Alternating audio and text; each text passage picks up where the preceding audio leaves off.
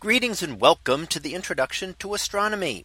One of the things that I like to do in each of my introductory astronomy classes is to begin the class with the astronomy picture of the day from the NASA website, that is apod.nasa.gov/apod. And today's picture for May 22nd of 2022. Well, it is titled "A Large Tsunami Shockwave on the Sun." So what do we see here?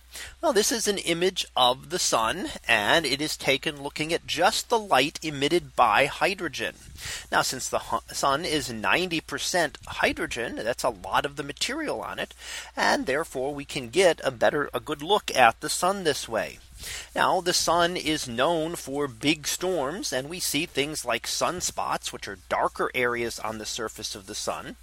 And while they're darker because they're slightly cooler, they are also signs of very active regions. And in fact, a solar flare back in 2006 produced a large tsunami that we see here in this very bright area off to the left of the image. Now, this tsunami, we don't see it moving here, but this actually was moving so fast that it was able to circle the sun in just a few minutes. So it kind of zipped through, much as a tsunami would occur through the oceans here on Earth, but traveling much faster, and therefore much more energetic, and actually disrupting various areas such as filaments on the sun, other active areas, as it washed through them as it zipped around the sun. Now, producing something like this takes a lot of energy, and the energy comes from the solar magnetic field. That is what develops the sunspots. As the solar magnetic field gets twisted and tangled, these sunspots will develop as this magnetic field inhibits energy flow from the interior of the sun to the surface. And that's why the sunspots look a little bit darker. But they're also, again, signs of a lot of energy being stored there. And when that energy is released, sometimes we get tremendous storms, such as the one we see in our image for today.